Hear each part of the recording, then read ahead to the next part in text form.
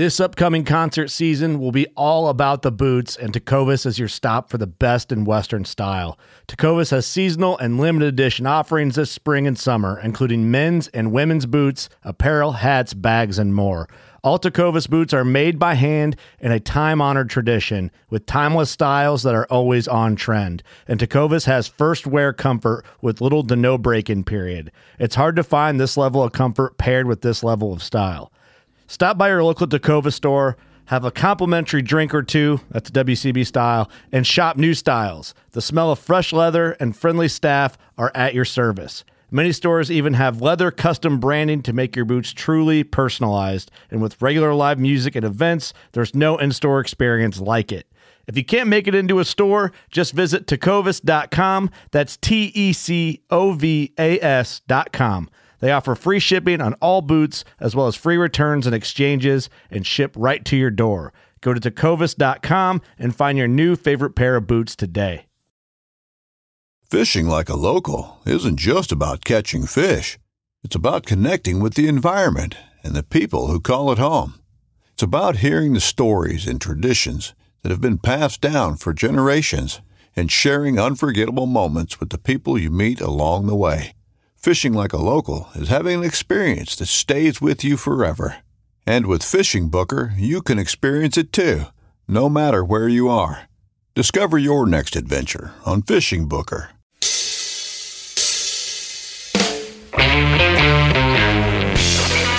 Hello and welcome to the Truth from the Stand Deer Hunting Podcast. I'm your host, Clint Campbell, and you're listening to episode number 87, brought to you by Wicked Tree Gear. Today is part 1 of the DIY Report Daily Rut Log, so stay tuned.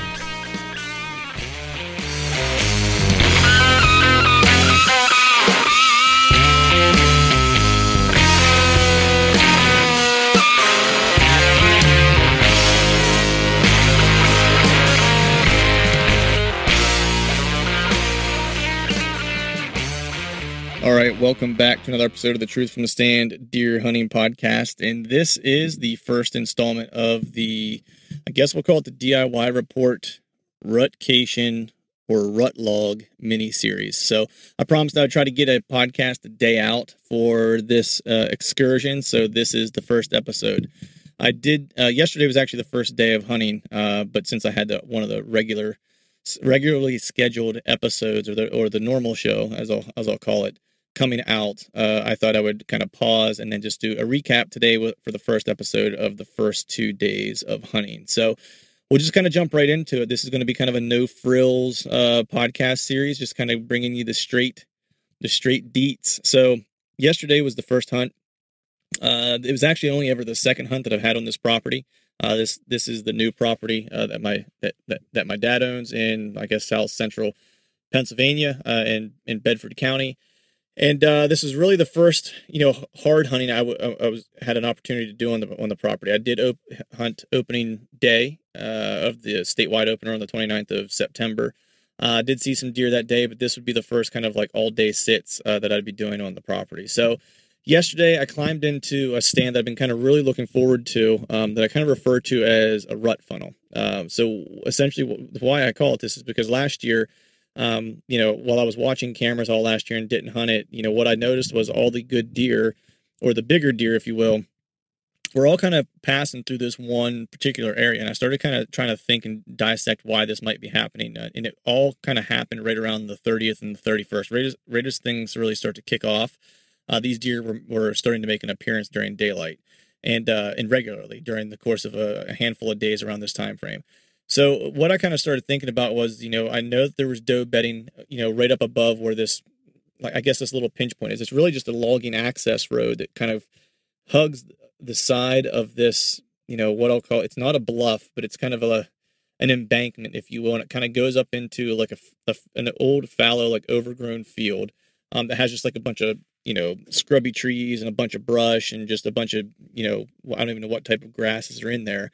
But it's really just kind of nasty. And what I noticed over the course of the winter in last year, whenever I was on the property, even during the fall, is that the does like to bed in this area. Especially they really like to bed in it during the winter because there's some pine trees and stuff in there that gives them a little bit of thermal cover. And so I kind of knew that was a doe bedding area, what I would refer to, I guess, is like a daytime bedding area for them. And so I started thinking about why these deer might be showing up in this particular, quote unquote rut funnel. And what I kind of deduced is that there wasn't a whole lot of buck activity in the morning. It was always in the evening, late afternoon and evening, daylight walkers or, during, last year's camera inventory was anywhere from like 1 o'clock, 3 o'clock. And then of course, until like, we get into the gray light.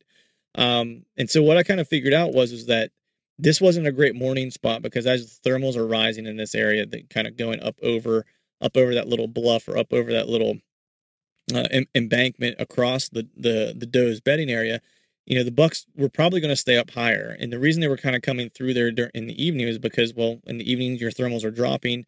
All the scent is kind of pulling into this kind of logging road, small little like depression in the terrain. And they can kind of just zip through there and with one quick pass and basically be able to scent check that entire top part of the property, or at least half of the top part of the property, and then kind of be on their merry way. And then I know that there's some more bedding over on the neighbor's property, and they can make a beeline for that. So that's what I figured was happening. So I went in there and sat in the morning. I did an all-day sit there, and I went in to hunt the morning only because, who knows? I thought maybe something might roll through, and I just really kind of wanted to see what would happen because, of course, a trail camera is not going to pick up everything. It's going to pick up just what you're pointed at, and there's, plenty of opportunity for deer to skirt cameras, which, kind of happened to me this afternoon, which I'll get into.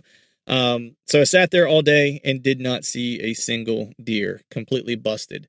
Completely busted hunt. So a little disappointed. Would have liked to had a better opening sit than that, but regardless, it was good nonetheless to kind of kick off the rutcation with an all day sit and just kind of get things going. So today, we'll fast forward to today. I decided yesterday while I was sitting in the stand that there was a particular area of the property that I thought was really kind of an area, a spot where I had seen some late rut activity last year. And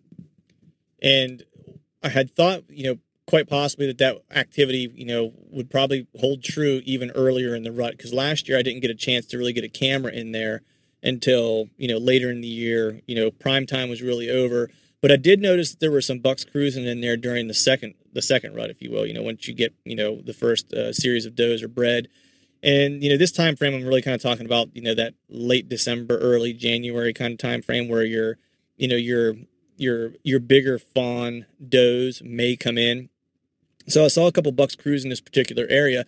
And this area has, years ago, I want to say probably like 10-ish years ago, maybe just a little bit longer, had a fire on the back half of this property. So it burned off all the timber, and there's a bunch of regenerative growth in there. So it's not, terribly big trees in this area, but it's a bunch of really dense, tightly packed together trees, high stem count, and, all kind of smaller trees, which would be hard to get a stand in if I were hunting out of a stand, but I was hunting out of a saddle. So yesterday I kind of thought while I was sitting in my tree, not seeing any deer, I was like, you know what? I think I'm going to make a move. And I'm going to move back to this area. I also, last year, whenever I was scouting, I did notice a couple scrapes opened up in this particular area. And I thought, you know what? I'm going to go back and, hang the saddle in a tree and see what's shaking back there. So got in there this morning, walked really kind of slow. Was trying to observe. It was in the dark, of course, so it's not like I could see a whole lot. But I was, walking along this logging trail. You might have heard a truck just pass me. I'm doing this in my truck alongside the road. So I started walking really slowly and just kind of trying to keep my eyes peeled. And sure enough, I found a fresh scrape that had just recently been opened up. Checked it out. There weren't any leaves covering it, which was a good sign to, let me know that it hasn't gone cold because the leaves have really been dropping because it's been kind of windy. And then as I, examined just a little more closely, I could see, some hoof prints in it where they were kind of pawing at the ground. So I knew that it was relatively fresh. So I knew where I kind of wanted to end up. I had a camera on the way into this spot, so I snagged that card on my way in. There was a scrape that was right up in front of my the tree that I picked to get into as well. Got into the tree, got settled in, took a look at the camera intel from the card that I pulled while I was sitting in the tree waiting for daylight to break, and really wasn't much to speak of on the camera. There was, one buck on Sunday that passed through, and couldn't tell well enough, whether or not he would be a shooter or not. He was probably borderline, is what I'm guessing. And so I thought maybe I was going to have a second busted hunt, which was, really going to kind of be a bummer. So I'm sitting there and, daylight breaks, no movement, no action. And then right around 8:30, I heard something, looked over to my left, and it looked like two nice deer, two shooters. And the one was running the other one off. So this is an area that I've heard sparring in the past. Opening day, I heard sparring in this particular area. I caught it on camera.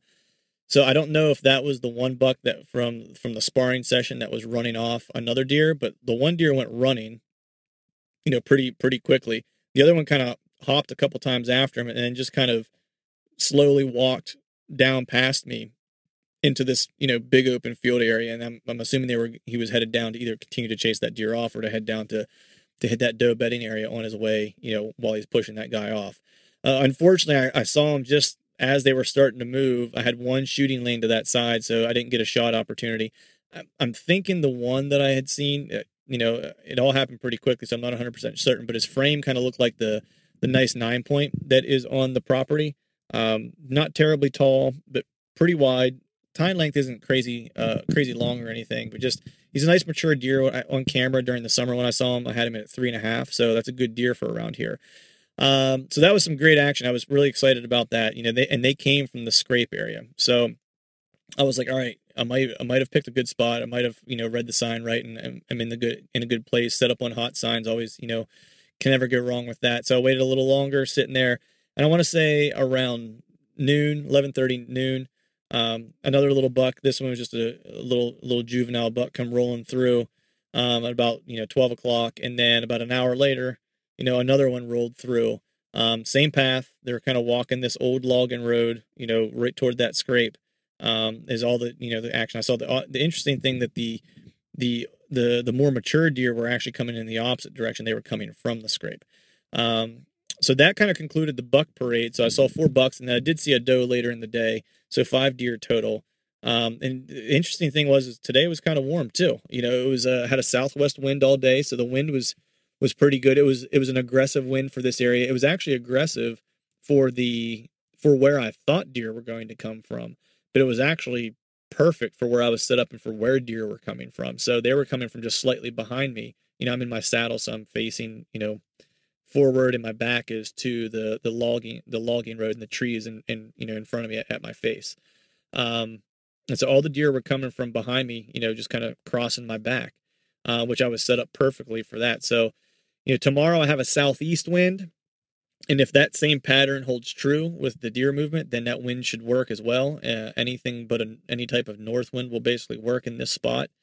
A north could work if I just hopped on the other side of that logging road, or that old grown-up logging road. It seems like that's what they want to use.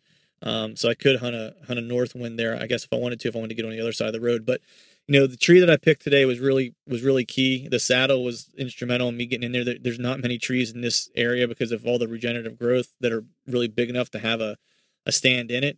And so I think at the height that I climbed was 25 feet. The tree might have been about as big around as my thigh. So wasn't a very big tree to begin with. Really kind of skinny when you get up to height, and then a windstorm kind of ripped through, and so you're just kind of bouncing around up there. But I will say, getting beat around by the wind in a saddle is a little better. Is better than getting beat around by the wind in a stand.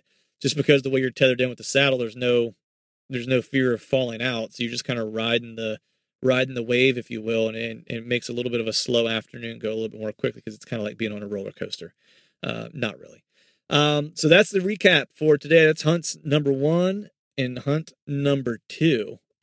So getting back in there tomorrow will be another all-day sit. On the fence as to whether or not I'll hunt Friday morning, because Friday I'm pulling out and headed to Ohio. And there I'll meet up with my buddy Chad from Exodus Outdoor Gear. And he'll be coming to you hot on these daily updates as well, because we'll be doing hunting the week together in Ohio. So thanks for listening, everyone. I hope you're having good luck in the deer woods, and I'll talk to you tomorrow. All right, folks, that is a wrap for the Daily Rut Log episode number 1.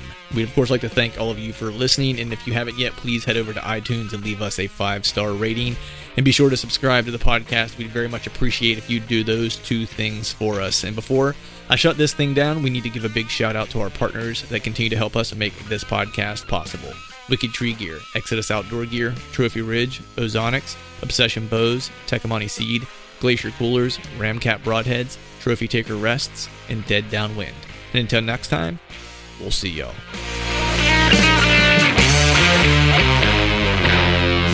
November's on my heels, makes me proud, makes me steal. I could show you through the door, I ain't welcome anymore. And long time coming, if it all, it takes a special knowing to color for damaged heads, broken letters, rationalize yourself in numbers, but I gotta get away from here. Gotta get away from here.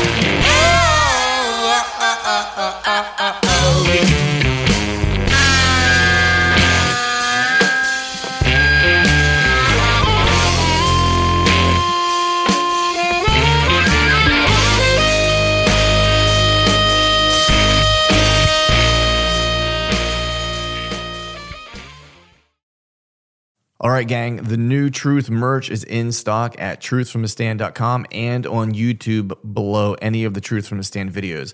I've got some new hats, beanies, t-shirts, long sleeve t-shirts, and sweatshirts. There's even a new Do Hard Shit hat for those of us who like to embrace micro-dosing adversity. So head to truthfromthestand.com and check out the new gear and use the code TRUTH, T-R-U-T-H, and save yourself some cash on the new gear. A life that has the stories to back it. A life to be proud of. It's a Winchester life. Yeah, baby. 6'8" Western. Oh, mule deer, baby, right there. Tune in every Tuesday at 7 p.m. Eastern on Waypoint TV.